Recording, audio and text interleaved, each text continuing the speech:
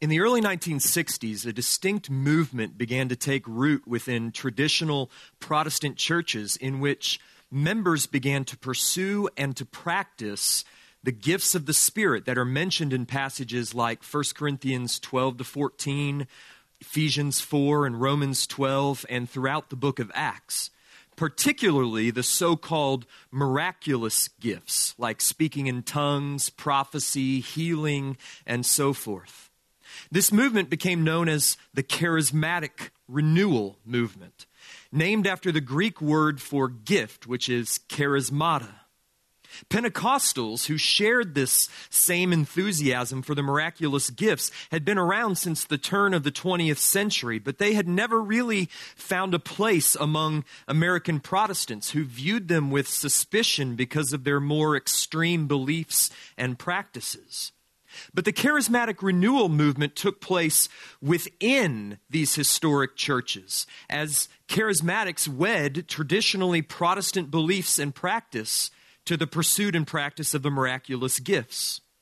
Eventually, however, tension arose within these churches between the charismatic and the non-charismatic factions, and many charismatics left in order to form their own churches and their own networks. You may have heard of men like Chuck Smith with Calvary Chapel, or John Wimber and the Vineyard Movement, or more recently, Bill Johnson and the Bethel Church Network. Today, as the Assemblies of God, which is the world's largest Pentecostal denomination, have become more mainstream evangelical, many, though not all, charismatics have simply merged in with them, such that in today's common vocabulary, the term charismatic usually refers to an individual or a church that practices and pursues the so-called miraculous gifts of the Spirit, like speaking in tongues or prophecy and healing and the like. Now, there was bound to be tension between the charismatic and the non-charismatic streams of modern evangelicalism. On the one hand, the very nature of the question provokes fiery debate. What does it mean to be charismatic? Are only those who practice the so-called miraculous gifts charismatic? Are non-charismatics who do not possess or practice the miraculous gifts somehow substandard, second-tier Christians? Are all Christians baptized in the Spirit, or only those who speak in tongues and prophesy? And are those miraculous gifts even available today, or were they relegated to the apostolic era? While the debate arising from questions such as these have come to the fore in modern evangelical conversation, this tension over the pursuit and the practice of the charismatic gifts is not a new phenomenon. The subject threatened to divide the church at Corinth, where the congregation was overly focused upon the miraculous and was not appreciating the diversity of gifts which the Spirit had bestowed upon the whole church. And Paul responded to the Corinthian chaos with 3 whole chapters devoted to the instruction and the regulation of the charismatic gifts. In 1 Corinthians chapter 12 and verse 4, Paul says, "Now there are varieties of gifts, but the same Spirit. And there are varieties of service, but the same Lord. And there are varieties of activities, but it is the same God who empowers them all in everyone. To each is given the manifestation of the Spirit for the common good. For to one is given through the Spirit the utterance of knowledge according to the same Spirit. To another faith by the same Spirit. To another gifts of healing by the one Spirit. To another the working of miracles. To another prophecy. To another the ability to distinguish between spirits. To another various kinds of tongues. To another the interpretation of tongues. All these are empowered by one and the same Spirit, who apportions to each one individually as he wills." Paul's instruction on the gifts of the Spirit continues for 3 whole chapters, during which Paul emphasizes the diversity of these gifts of the Spirit, 1 Corinthians chapter 12. He emphasizes the preeminence of love in the use of these gifts, 1 Corinthians 13. And then he regulates the practice of the gifts, particularly the practice of prophecy and speaking in tongues within the corporate assembly of the church. That's 1 Corinthians 14. Now, obviously, there's a whole lot that could be said about spiritual gifts from 1 Corinthians 12 to 14. But the main point that I want you to see today from the passage that I just read is that Paul considered the whole church to be a charismatic, that is, a spiritually gifted body in which each member, remember he says that the Spirit has given gifts to each one individually as he wills, to each member possessing different gifts for the common good. In other words, Paul did not distinguish between charismatic and non-charismatic Christians. For Paul, there was no such thing as a non-charismatic Christian. According to Paul, every Spirit-indwelt, Spirit-gifted believer is a charismatic.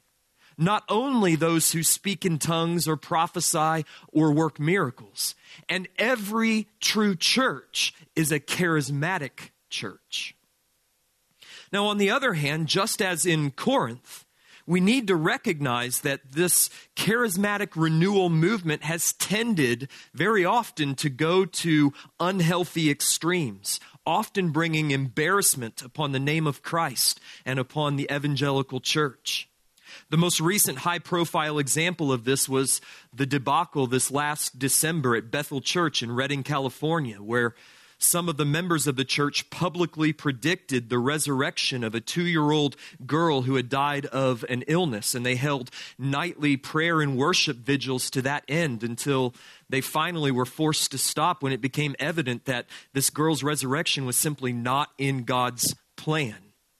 This whole event made national headlines and occurred because Bethel Church does not heed many of the principles that I'm going to elaborate upon today.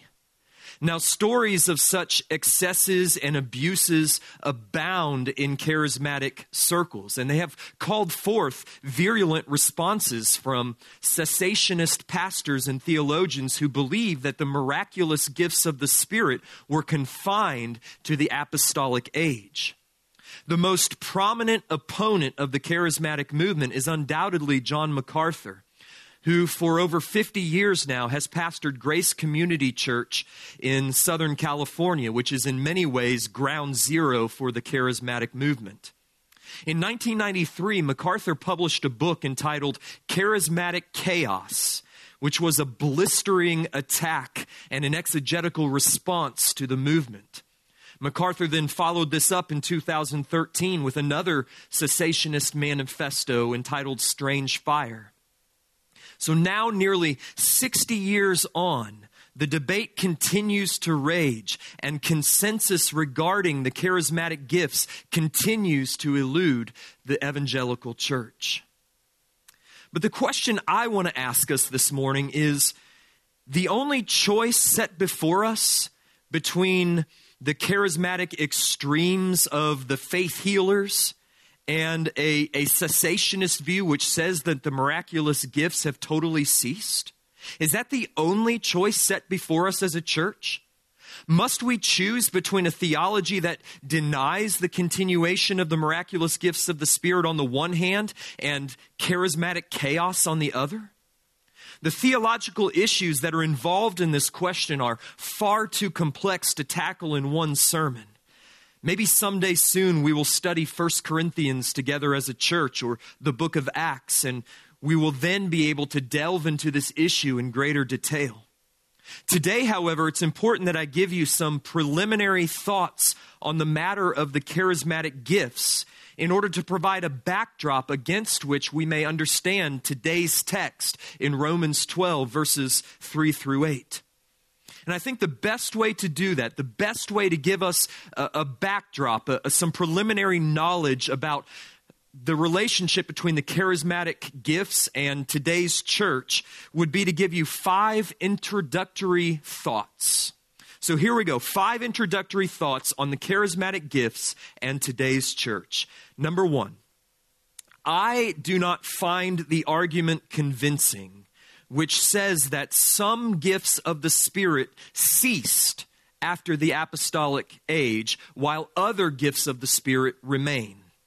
I find no exegetical grounds for separating the so-called miraculous gifts, like prophecy, healing, speaking in tongues, etc., from the so-called ordinary gifts, like teaching, giving, mercy, and so forth.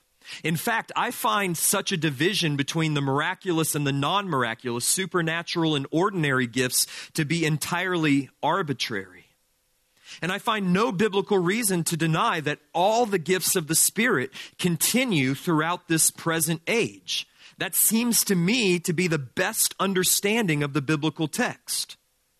If we were in the last days at Pentecost, when Peter applied the prophecy of Joel regarding the outpouring of the Spirit in the last days, when Peter applied that prophecy to the whole church at Jerusalem in Acts chapter 2, then we are still in the last days today, and the Spirit is still being poured out upon the church. Now, I have read and listened to arguments on both sides of this issue, and I have repeatedly found the argument that all the gifts continue throughout this present age to be more exegetically sound and more biblically faithful to the text. Now, there are good men that I love and respect, John MacArthur among them, who would disagree with me on this. Likewise, there are good men, John Piper, Martin Lloyd-Jones among them, who would agree with me.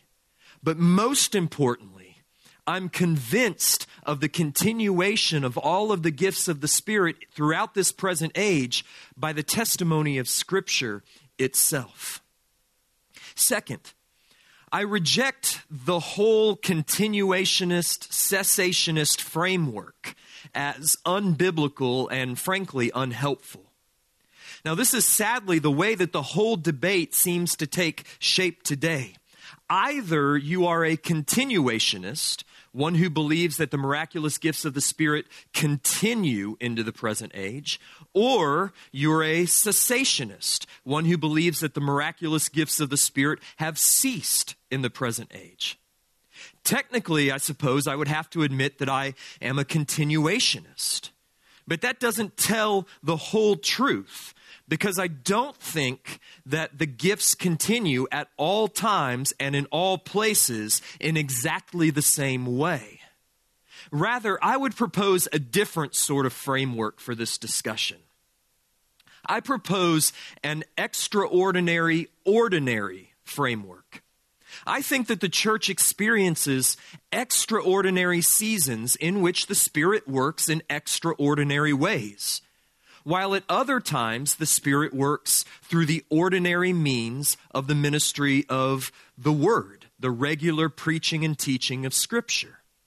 For instance, I think the Great Awakening that took place in the 18th century was one of those extraordinary seasons during which the Spirit worked in extraordinary ways. And there have been many such seasons throughout the history of the church. And who knows but that we may be entering into such a season as a result of the global crisis we're now experiencing. Third, and following logically from the second point, the book of Acts and the church of the apostolic age represent one of those extraordinary seasons in which the Spirit worked in extraordinary ways. And therefore, the book of Acts should not be considered normative for the church in all places and at all times. In other words, if our church, if First Baptist Nixa does not see at present the gift of miracles or tongues or healing operating at present, that's okay. It is no sign that the Spirit is not among us, that He's not working continually and powerfully in our midst through His other gifts, working preeminently through the ministry of the Word. It simply means that at present, First Baptist Nixa is in one of those ordinary seasons. So don't despise the ordinary ministry of the Word and the Spirit. That's the predominant way in which Christ builds His church throughout this age. But there are extraordinary seasons and extraordinary circumstances in which the Spirit works in those extraordinary ways that we see in the book of Acts. A quick survey of Acts will show that the Spirit performed signs and wonders, in other words, miracles, in order to confirm the word of the gospel, to bring people to saving faith, and to establish the church where the church was not previously established. And that's the purpose, I think, of such miraculous gifts. To show unbelievers that God is really among us, that this is really His word, that we are really His ministers, His people, His church. But we need to remember that the book of Acts describes particular churches in a particular context. It's the story of the gospel pushing into the frontiers of the kingdom of darkness, first in Jerusalem, then in Judea, then Samaria, and then to the ends of the earth, and establishing a church in every nation and among every people. The book of Acts, in other words, is an account of frontier missions. It is not a manual for the established church. The pastoral epistles, 1 Timothy, 2 Timothy, and Titus function in that capacity. And in the service of this mission of infiltrating the kingdom of darkness, the Spirit worked in extraordinary ways. So here's the principle. Extraordinary ministry requires extraordinary gifts. That's why it's not uncommon for us to hear reports of signs and wonders occurring on the mission field, where the circumstances are much the same as they were in the book of Acts. The gospel and the church breaking through the defenses of the enemy and infiltrating the kingdom of darkness. But our church, First Baptist Nixa, is not on the frontiers of the mission field. We are a church ministering in a place where the gospel and the church have already taken root and established a stronghold. Therefore, we seem to be in a season of ordinary ministry. And ordinary ministry requires more ordinary gifts. That's why I think it is good and right and biblical for our church to take our cue more from 1 Timothy and Titus than from the book of Acts. You will look in vain for any mention of miracles or tongues or healing in the pastoral epistles. But what you will find in plenty in those epistles are instructions and exhortations about the ordinary ministry of the word in the life of the church. Why? Because those epistles were written to established churches preparing for prolonged ordinary ministry. Do you see how this framework of extraordinary and ordinary is vastly different than just arbitrarily saying that some gifts have ceased for the non-apostolic church while other gifts remain? Fourth, nevertheless, the Apostle Paul envisioned that the church of this present age, every church, our church, would be a charismatic church. That is, Paul envisioned that every church would be a congregation of Spirit-indwelt, Spirit-filled, Spirit-gifted believers who minister to one another and to the world out of the gifts which the Spirit has given. I am zealous that First Baptist Nixa not forfeit the term charismatic to the Pentecostals and the non-denominational churches. They don't own the rights to the term charismatic. I am zealous that First Baptist Nixa would not reserve the word charismatic only for those who speak in tongues or believe in the ongoing gift of healing.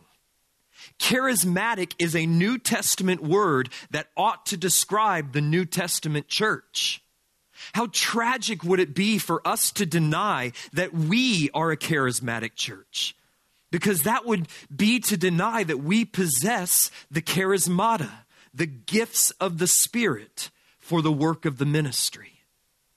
Fifth and finally, The Spirit dispenses gifts and works in his church as he wills. This is, I think, the most important and most neglected principle in this entire debate.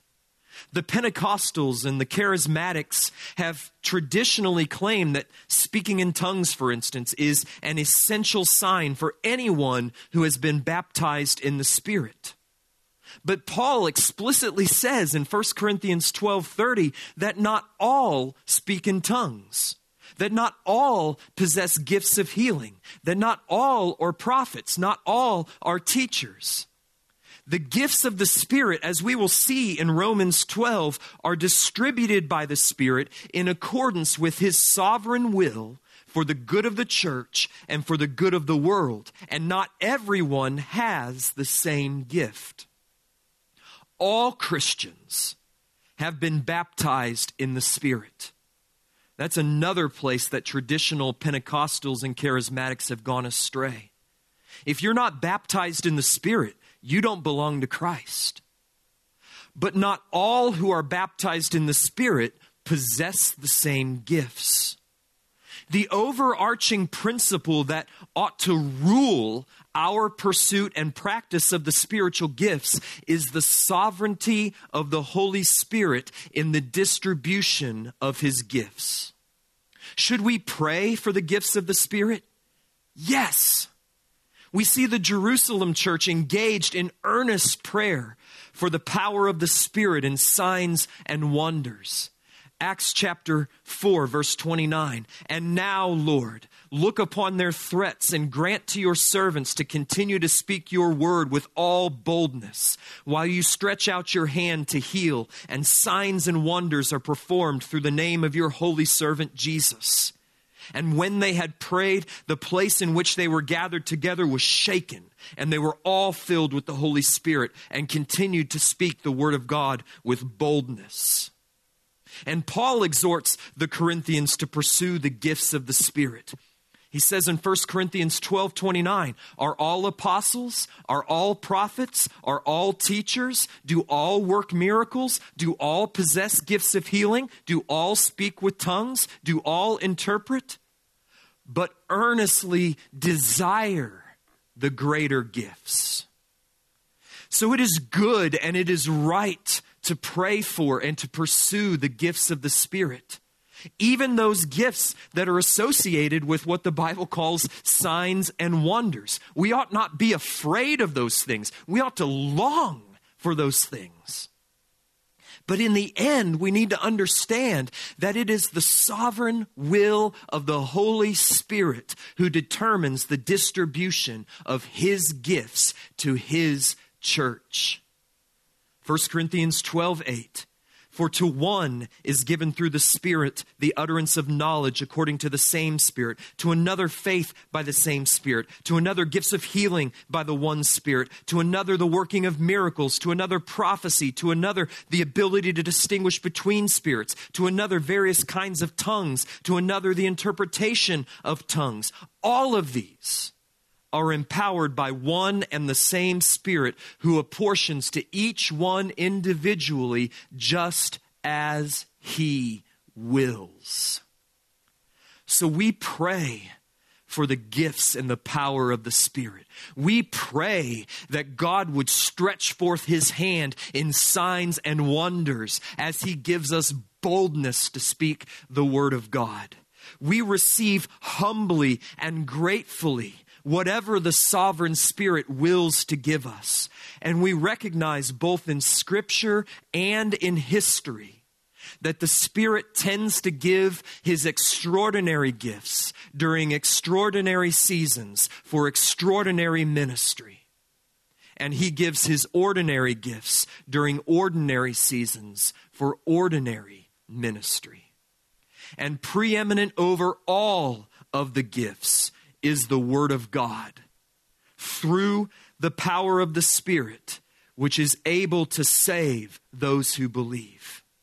All gifts are subservient to God's Word. At First Baptist Nixa, we are and must be a charismatic church in the best and biblical sense of the word. Why? Because that is what makes us different from the world.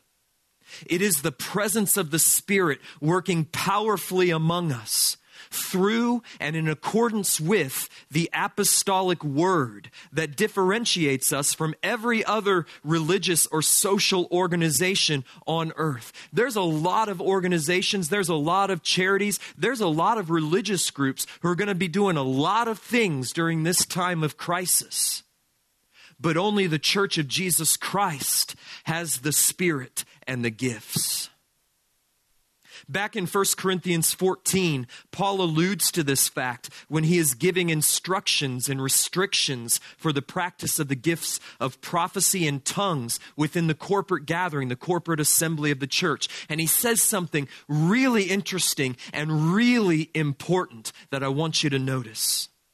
He says, if therefore the whole church comes together and all speak in tongues, and outsiders and unbelievers enter, will they not say that you are out of your minds? If you've ever been in a church service where there's this mass speaking in tongues and it sounds like absolute chaotic nonsense, it is.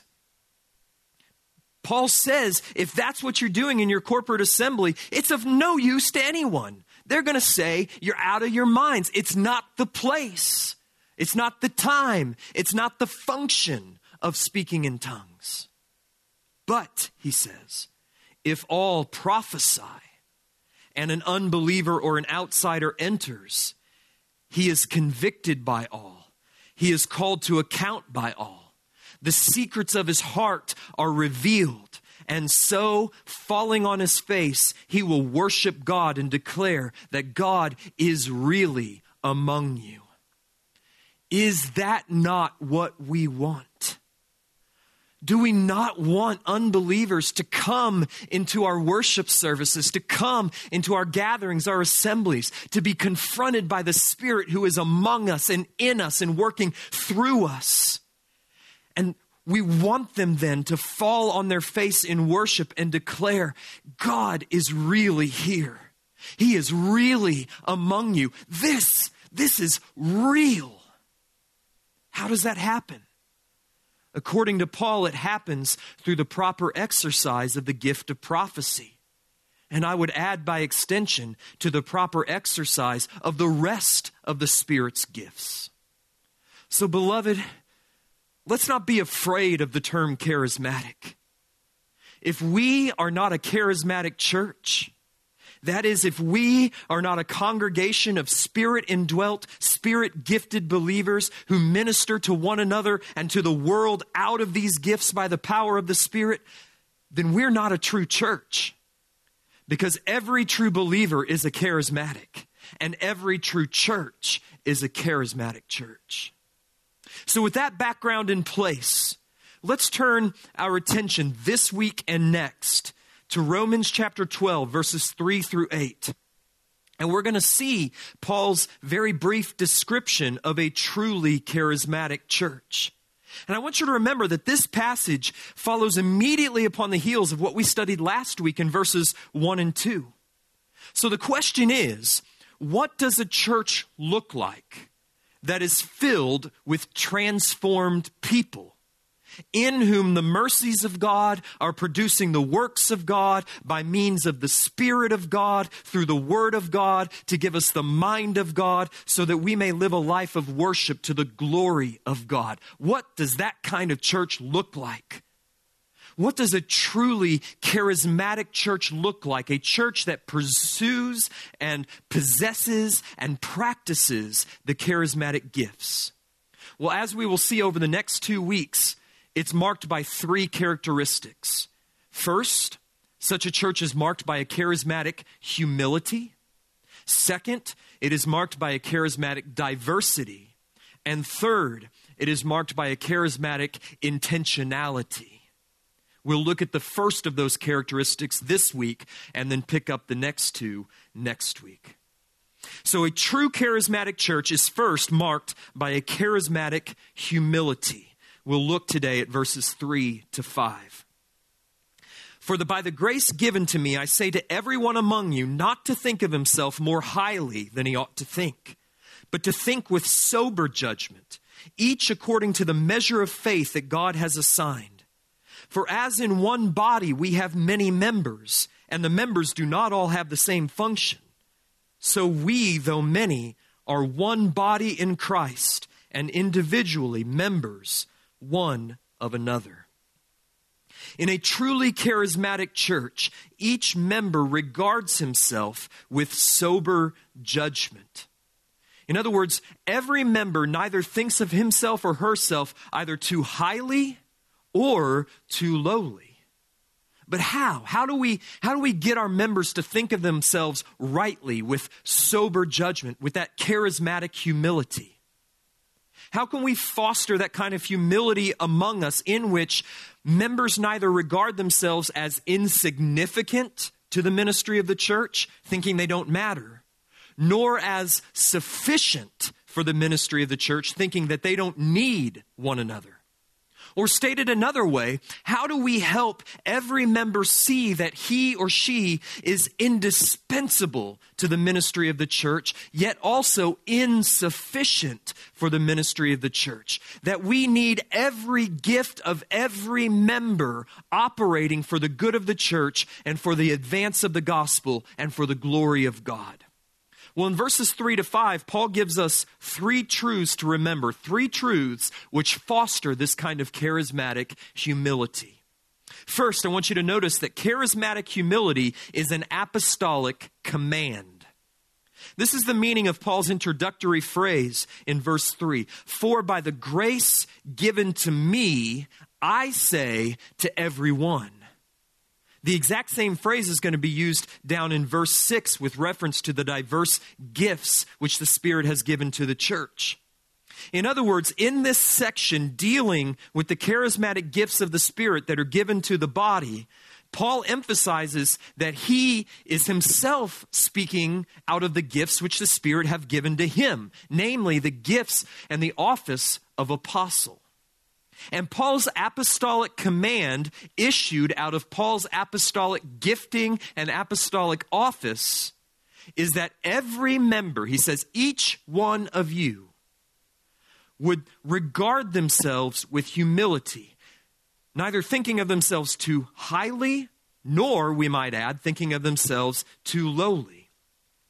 If therefore any one of us begins to think that maybe our gift is more important, more indispensable, more integral to the ministry, more worthy of praise and esteem than another's, then not only am I doing violence to the unity of the church, but I am rebelling against an apostolic command, which is to rebel against Christ himself. Jesus is serious about humility within his church. Second, charismatic humility is an act of faith. Each one of us, Paul says, is to think with sober judgment according to the measure of faith which God has assigned. Now, this phrase can be taken in a number of different ways. It could mean that God measures out different amounts of faith to different people. This view would understand the word measure to refer to a measured quality, like measurement. The thought then would be that each member ought to exercise the degree of humility proportionate to his degree of faith. In other words, we would expect mature believers to demonstrate more humility than new believers because they have more faith. That could be what Paul means.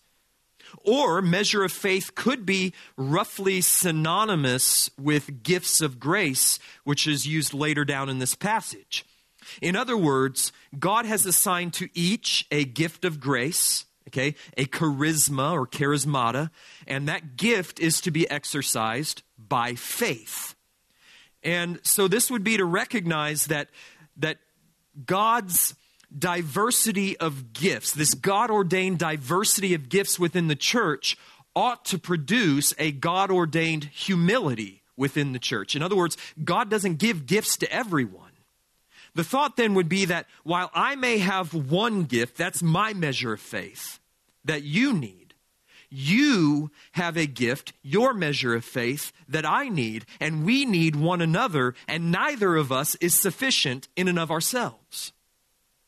Or, measure of faith could mean that faith itself is the measure, or the metric, that's the Greek word used here, by which we judge ourselves. Well, what does our faith teach us? What does our metric teach us? It teaches us that every good thing we have flows not from ourselves, but from the grace of God. 1 Corinthians 15:10, Paul says, "By the grace of God, I am what I am." Therefore, there is no room for boasting within the church. Paul says in another place, 1 Corinthians 4:7, "What do you have that you did not receive? And if then you received it, why then do you boast as though you had not received it?" I think the third view is probably the correct one, although the thought behind the first two are true as well. I think that what Paul is saying when he says, think of yourselves with sober judgment according to the measure of faith which God has assigned to each one of you. I think what he's saying is, if we measure ourselves by the metric of faith, we will find that we have nothing in ourselves in which to boast.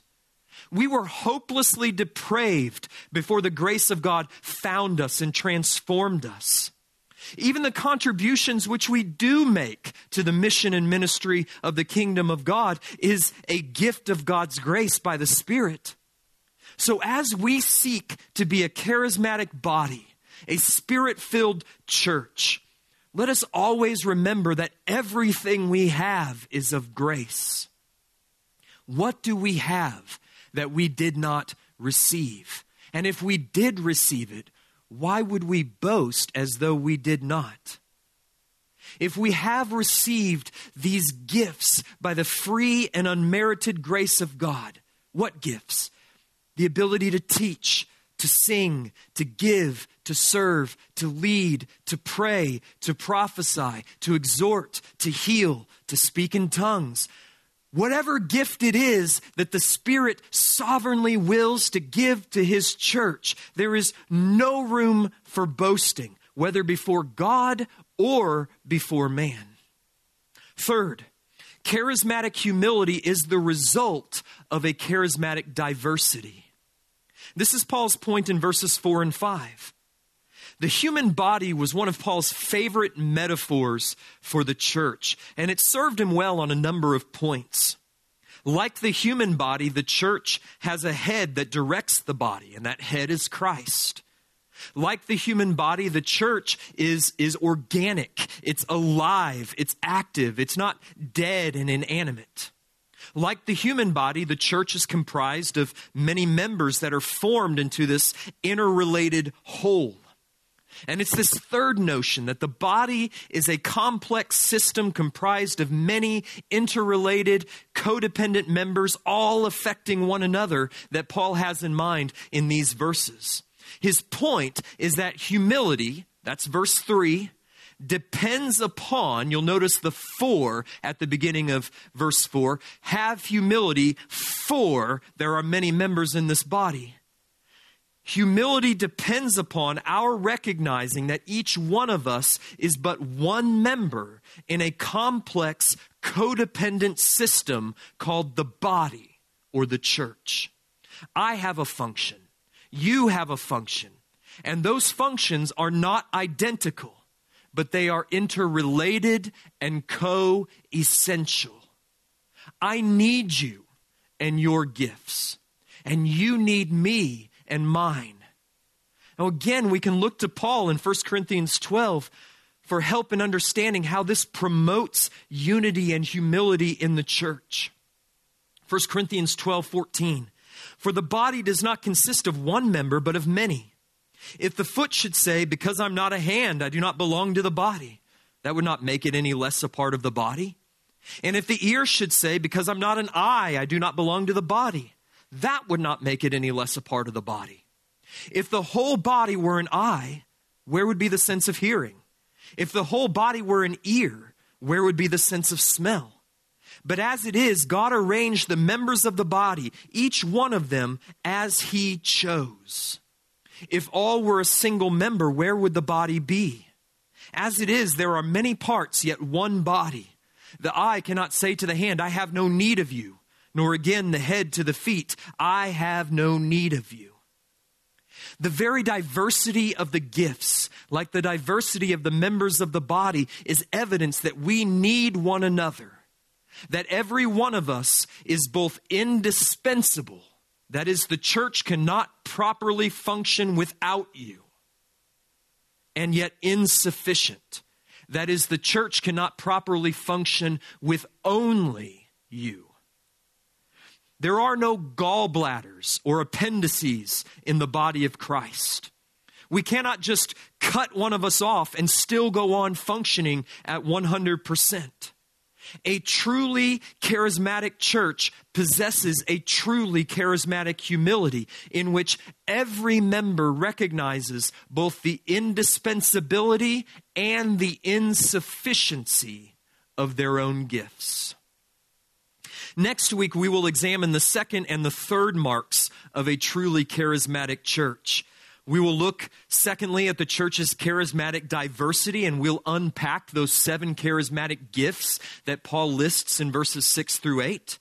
And then we'll look at the church's charismatic intentionality. We'll examine how the church should intentionally employ these gifts for the good of the church and of the world. But I want to close this week by emphasizing once again that Romans 12, 3-8 is describing a charismatic church. Not a church body engaged in charismatic chaos, like an epileptic body spasming and twisting and gyrating out of control with no direction and no regulation and no purpose. That's not what Paul has in mind. Rather, this passage is describing a church body that is held together by the sinews of the word under the headship of Christ, yet is vital and active, every nerve quickened by the Spirit, the members moving in tandem wherever the head dictates, performing their different functions in accordance with the different charismata that each have been given. The world needs that kind of church. The world needs the truly charismatic church comprised of transformed charismatics, filled with the Spirit, overflowing with grace, fulfilling their God-ordained function in the power of their Spirit-given gifts. Especially during this time of global crisis, the world needs the charismatic church. The world needs the charismatic First Baptist Church of Nixa. Already over the past week, our elders have had discussions with various members of the church who are ready and willing to be deployed with their diverse gifts to respond to this crisis for the good of the church, the good of the community, and the good of the world. And next week, we'll talk about one possible way in which that could happen. In the meantime, though, I want you to ask yourself, how has the Spirit gifted me for such a time as this? How can I serve Christ through his body to minister his grace to the church, to the community, and to the world? Because if you are in Christ by faith, you are a charismatic. You have been given the manifestation of the Spirit for the common good, 1 Corinthians 12:7. The Spirit has apportioned his gifts to each of you individually as he wills. 1 Corinthians 12:11. God has arranged each one of you in the body as he chooses. 1 Corinthians 12:18. So what is your gift? And how are you going to deploy it in the power of the Spirit through faith in accordance with the Word of God for the good of the church, for the good of our community, and for the good of the world? And let us this week pray as a church, along with the Jerusalem church in Acts 4, that God would make us bold to speak his word, even in the face of the threats that we currently face. as the Lord stretches forth his hand to heal, and signs and wonders are performed through the name of his holy servant Jesus. The world needs the charismatic church. It needs to witness and experience the power of the Holy Spirit ministering through the church. It needs to come face to face with a bold, fearless, faithful, joyful, transformed, holy, Spirit-filled people, so that it will fall on its face in the worship of Christ and declare, truly, God is among you.